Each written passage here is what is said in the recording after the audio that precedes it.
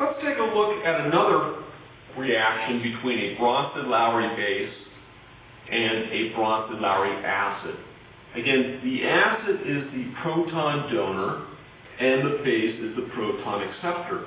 Looking at these reactants, ammonia gas and water, and the Bronsted-Lowry products, ammonium ion and hydroxide ion, we should be able to evaluate how the proton was transferred.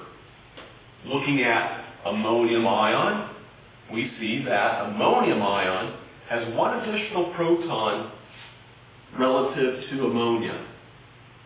And water has one proton less in the form of hydroxide ion, the Bronsted-Lowry product. So it appears that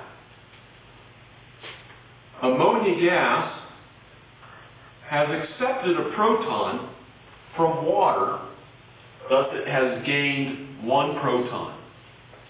So this is the Bronsted-Lowry base.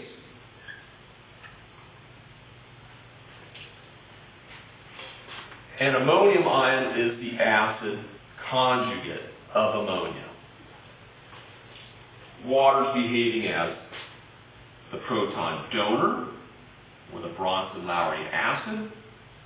Thus, hydroxide ion is the base conjugate.